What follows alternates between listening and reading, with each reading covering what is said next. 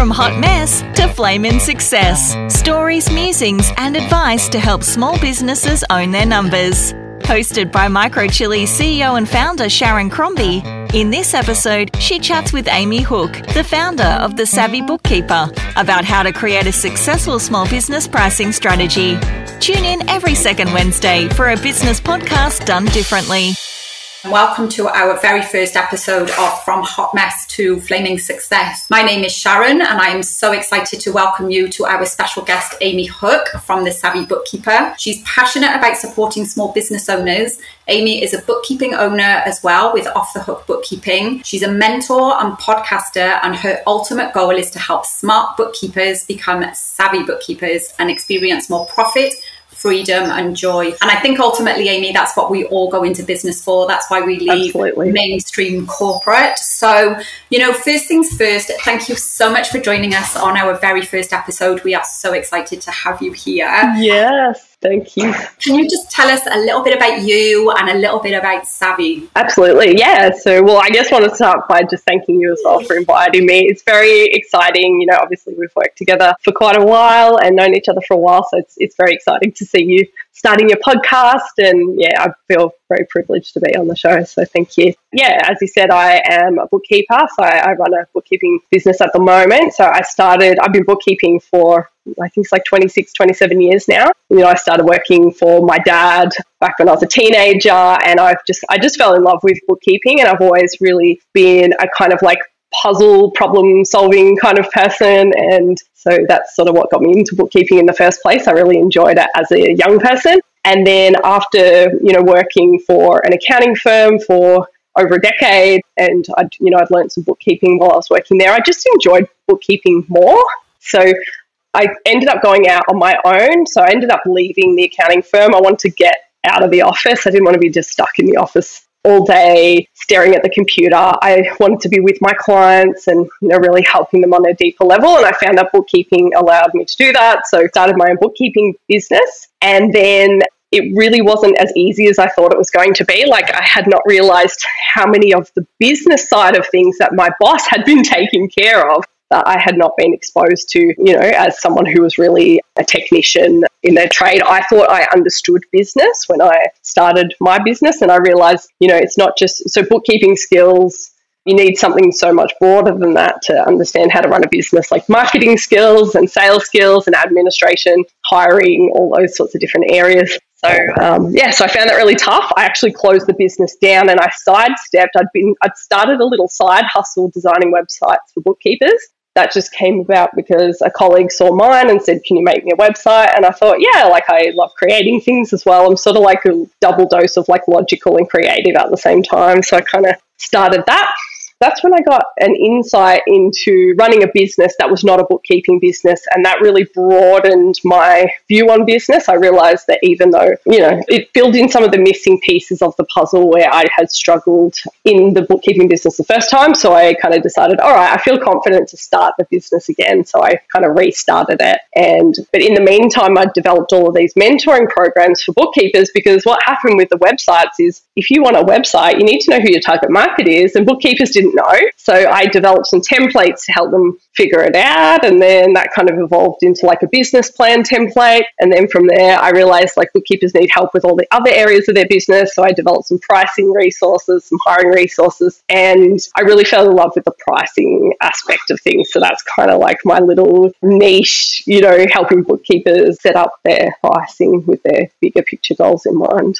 For me, that you were instrumental from that side of things when MicroChilli launched. It was a massive, massive part in how we really got to know each other, I think, and the things that you do. You gave me, as a business owner, not just a bookkeeper, you gave me the confidence to build my business how I wanted to build it. So I think, you're instrumental in helping bookkeepers, I think, have the confidence to go out and do what they want to do. So, for me personally, I'm very grateful for Savvy. It's I'm glad you didn't just stay as the bookkeeping practice. I just love working with bookkeepers. This is really weird, but I was thinking this when I got up this morning, I just thought, yes, I did restart the bookkeeping business, and, because I felt like it helps me stay connected with the industry and to connect with bookkeepers. And, many of my clients in the bookkeeping industry now have bigger, more successful businesses than me in the bookkeeping space, but I love having that real life business to develop my resources and things like that. But at the end of the day, I was thinking, this is what I was thinking this morning. Gosh, I love working with bookkeepers. They're just like I don't know. Yeah, I don't know if I'm just biased or I don't know what it is, but I just feel like they're just the greatest people to work with. Like, I feel like they're so, they appreciate what I do. They value my input. They listen. They follow, the suggestions that I put in place. Like, they're just really great, like very friendly to work with and that kind of thing. Whereas I felt like when I was more broadly working with just business owners and entrepreneurs, I kind of really struggled. Whereas when I found that niche working with bookkeepers, I feel like that's sort of my happy place. Bookkeepers and pricing are like the two things that I love. So it's really cool. Definitely. And both of which are fundamental in business at the end of the day, I think, especially pricing. So, pricing is a big topic. That's the theme of our chat today for sure. You obviously help bookkeepers with their pricing. That is who your niche is for sure. But ultimately, pricing is pricing. So even for small business owners, and that's a big topic for us at MicroChilli to kind of work with pricing for our business owners. And what should small business owners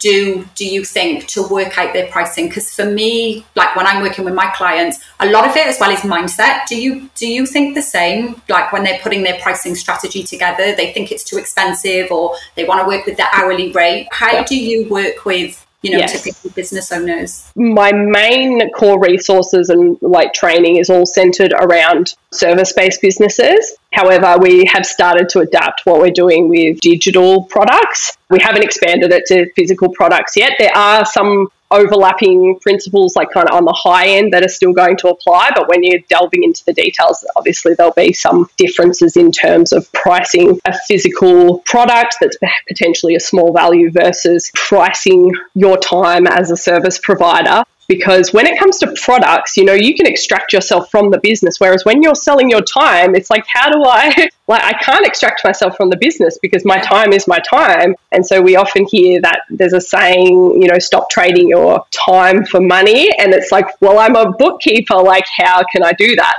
But obviously with, there's many other businesses that provide services and to charge an hourly rate. And then obviously there's a lot of businesses out there that sell digital products and then, the physical products as well. So some of the concepts I'll talk about today will apply across the board. Some of them will be a bit more specific to that service-based business. So, on the high level end, the same principles apply at the high end of that. So, yeah, definitely. And I think service-based, predominantly exactly like you said, that's way more difficult, I think, to price out for the simple reason that business owners are like you said, for a product, the price is the price. So what you need to put on top and, a little bit of time. But ultimately, when you're charging for your time, what is your worth that people are going to pay at the end of the day? Yeah.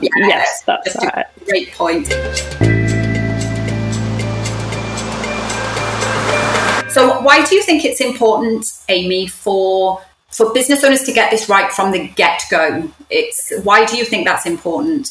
Obviously when a business owner first starts out, so when anyone starts a business, the question of how much to charge is always a question. It's one of the first questions. With products, obviously it's a little more obvious because you've got your wholesale prices and then your recommended retail prices. And then often with physical products, the market is also going to really determine the value and what they're willing to pay. But if you take a step back from that, and this applies to all types of businesses, you've got different things that people value. So I think value is a massive thing that businesses need to focus on. So let's say we both sell some kind of a widget, whatever it might be, like glasses. So let's say you're an optometrist and you sell glasses, you also sell a service that goes with that. Then when you sell those glasses, you're not just selling the item, the piece of plastic with the glass in it. You are selling a service that goes with it. Even if you're a business that just sells glasses over the counter and you don't do any kind of optometry consulting or anything like that, you've still got the ability to give a great customer service. And if you do give that great service, then people may be more likely to come to your shop, even if your product is more expensive, because they're paying for so much more than that.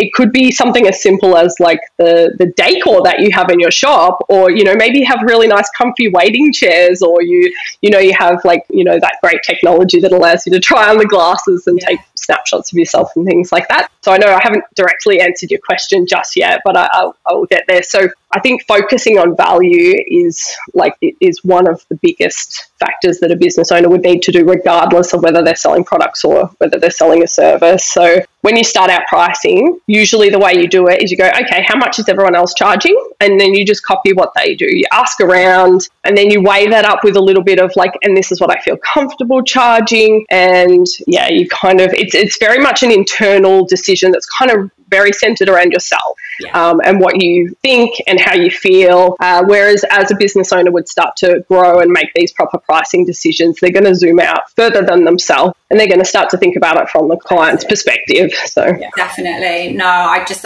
think it's brilliant.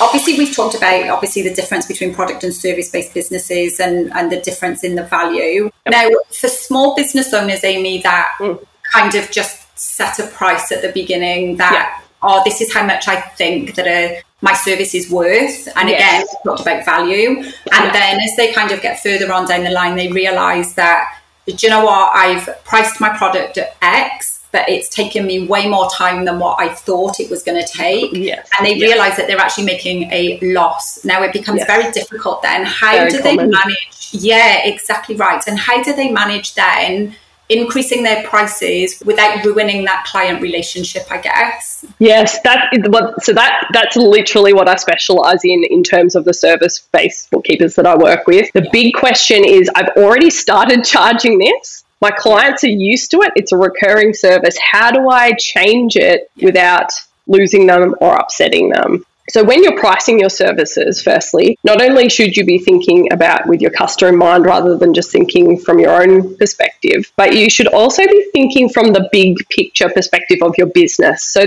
one of the first things that we do in my program, and anyone who's listening now could even just do this while they're listening, you know, get a pen and paper and write down how much you need to pay yourself as a salary as a business owner. This is a critical step that most people it doesn't occur to people, especially the service-based businesses, because they come in and the hourly rate that they get, they're like, well, because you know, usually when you're a sole trader, you charge money, you've got some expenses, and whatever's left over, that's just your money. Yeah. But what you haven't done in there is then deducted a further amount of what you would pay yourself, which is your profit. So most business owners don't think to do that. They just sort of take what's left over. And so I always say, sit down.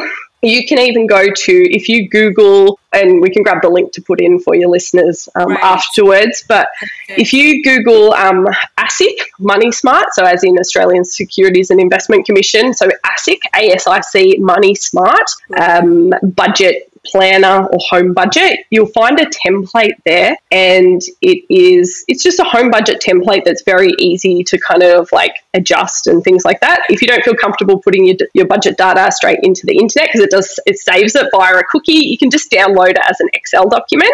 And so what I get my clients to do, the very first step is to do a home budget. How much does your current life cost you? How much money do you actually need to pay yourself if you were paying yourself a wage? Now, if you went to your accountant and said, hey, how much should I be paying myself as a salary? Your accountant's going to tell you from a tax perspective how much you should pay yourself. They always do that because that's their expertise, it's tax. If you come to me and ask, I say, okay, that's great. Run this by your accountant afterwards and figure out what the tax is. But I want to know, how much do you need to live to pay for your rent or your mortgage and your kids' expenses and, you know, getting your hair done and all the things that you pay for on a regular basis. So most people have never actually even sat down and done a budget. Yeah. And for those who have done a budget, then that's really good because they're sort of ready to do the next step. But just make sure it's up to date. So pop all your figures in and whatever.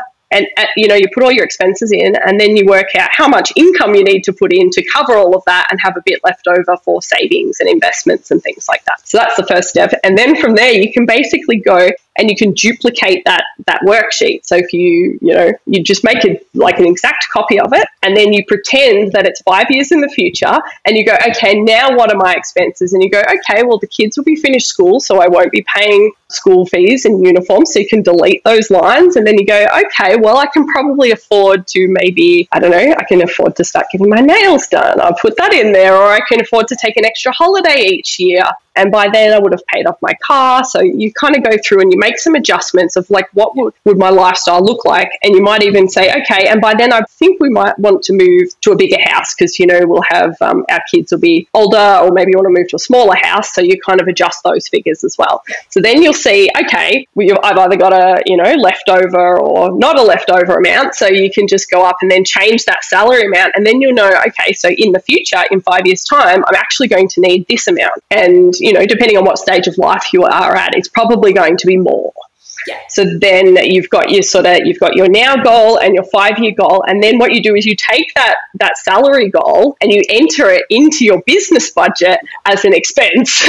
So that's the key there, because often that's one of the basic steps that we're not doing as business owners. We take our income minus our expenses and we go, cool, I'm making $40 an hour, but we don't take off the $40 an hour or $35 an hour that we should be paying ourselves as a wage. And then we don't realize we're actually only making $5 an hour. And when we usually figure it out, the time we figure this out is when we try and hire someone. Yeah. And then we're like, I don't have the money to hire.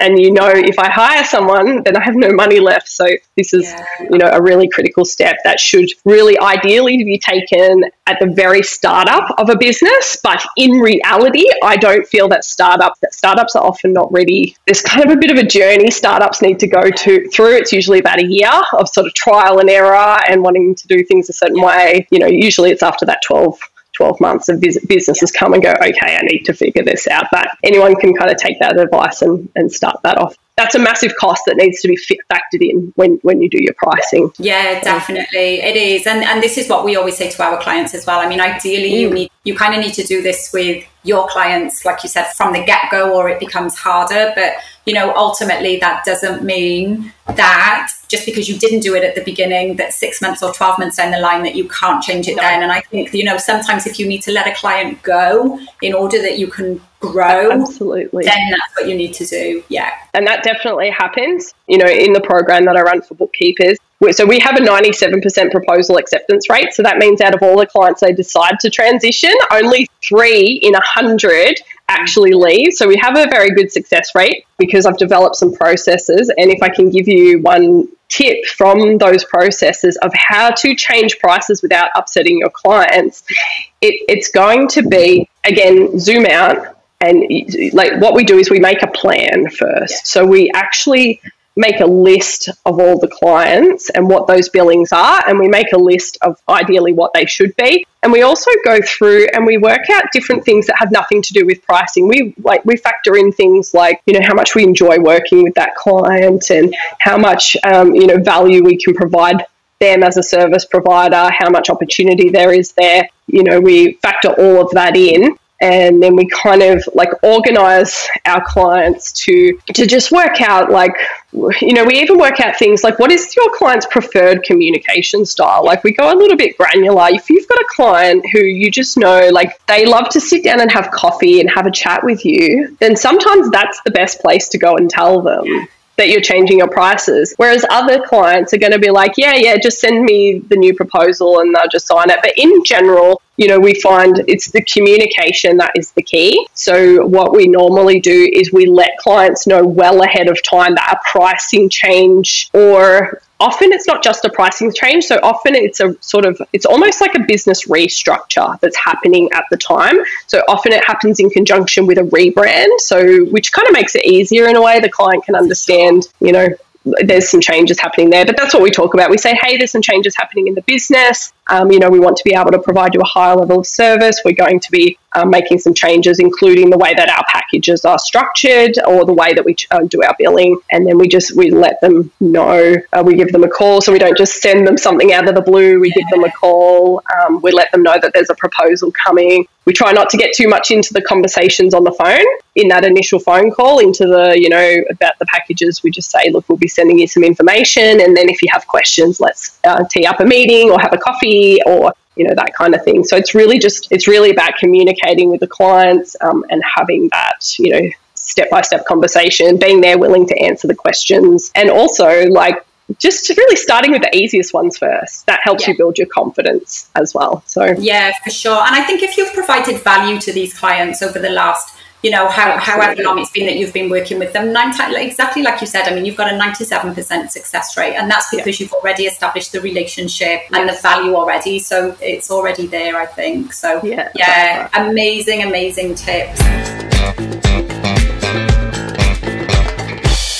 Do you know what? I think you've covered all of this off anyway. Because what are the common mistakes that you see? But the common mistake is that people don't work out. I think the fundamental thing is to work out their personal budget first. They don't realise that, that stage is kind of fundamental to the business and what you need to do. So I think they are definitely some of the common mistakes that we see too. Definitely. So, not working out, I would say not working out the salary and putting it into the business budget, not having a business budget or setting those bigger picture goals. Once you've worked out, okay, well, I want this salary. In order to have this salary, I need this much profit. In order to have this much profit, I know my expenses are this. So then go backwards. This is how much income I need. And then, you can work it out like that. The other one would be, like I said, with the value, not thinking about the value to the client. So, for example, I mean, we all know with a bookkeeping service, some clients, they think, bookkeeping is just data entry. They don't realize that financial data entry, especially bookkeeping,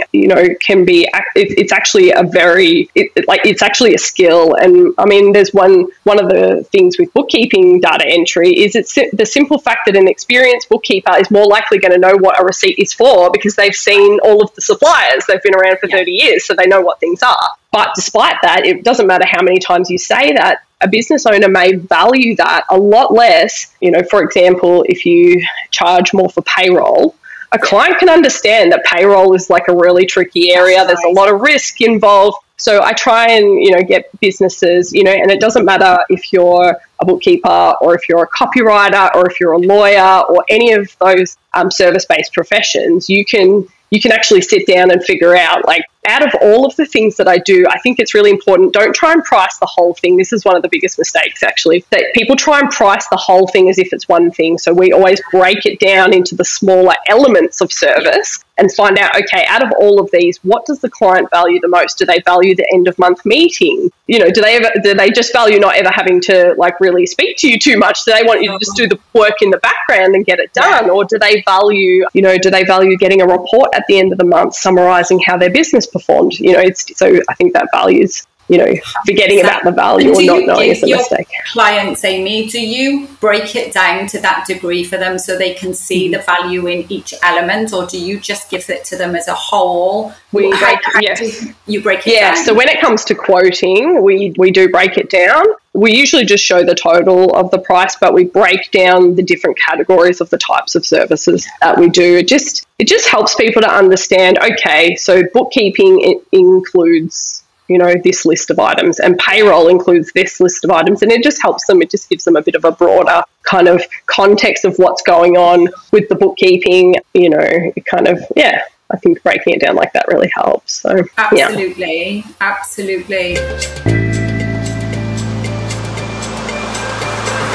You know what? On some great tips that you've given business owners, Amy, and I think ultimately pricing is the big thing in every single small business. What I'll do, I would love to get, some resources from you.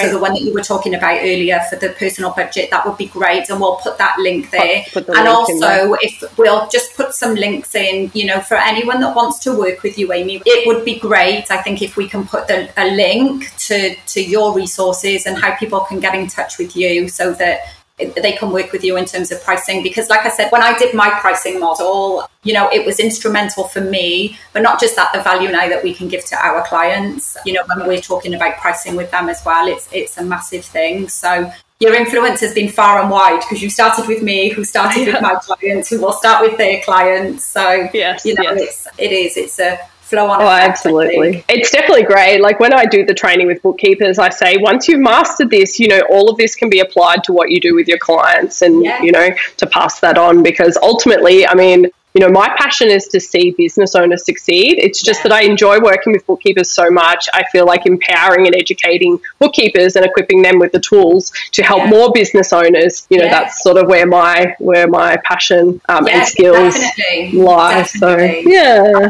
It's brilliant. It's great. Well, like I said, honestly, thank you so much. Thank you so much for being our first guest. Oh, thank you for inviting me. No, you're so welcome. You're an absolute rock star. So thank you again. And like I said, for all of our listeners, we'll put the resources out so that anyone can get in touch with you. And we will speak to you soon. Amazing. Thank you so much. Great. Thank you, Amy. See ya. Bye. Bye-bye.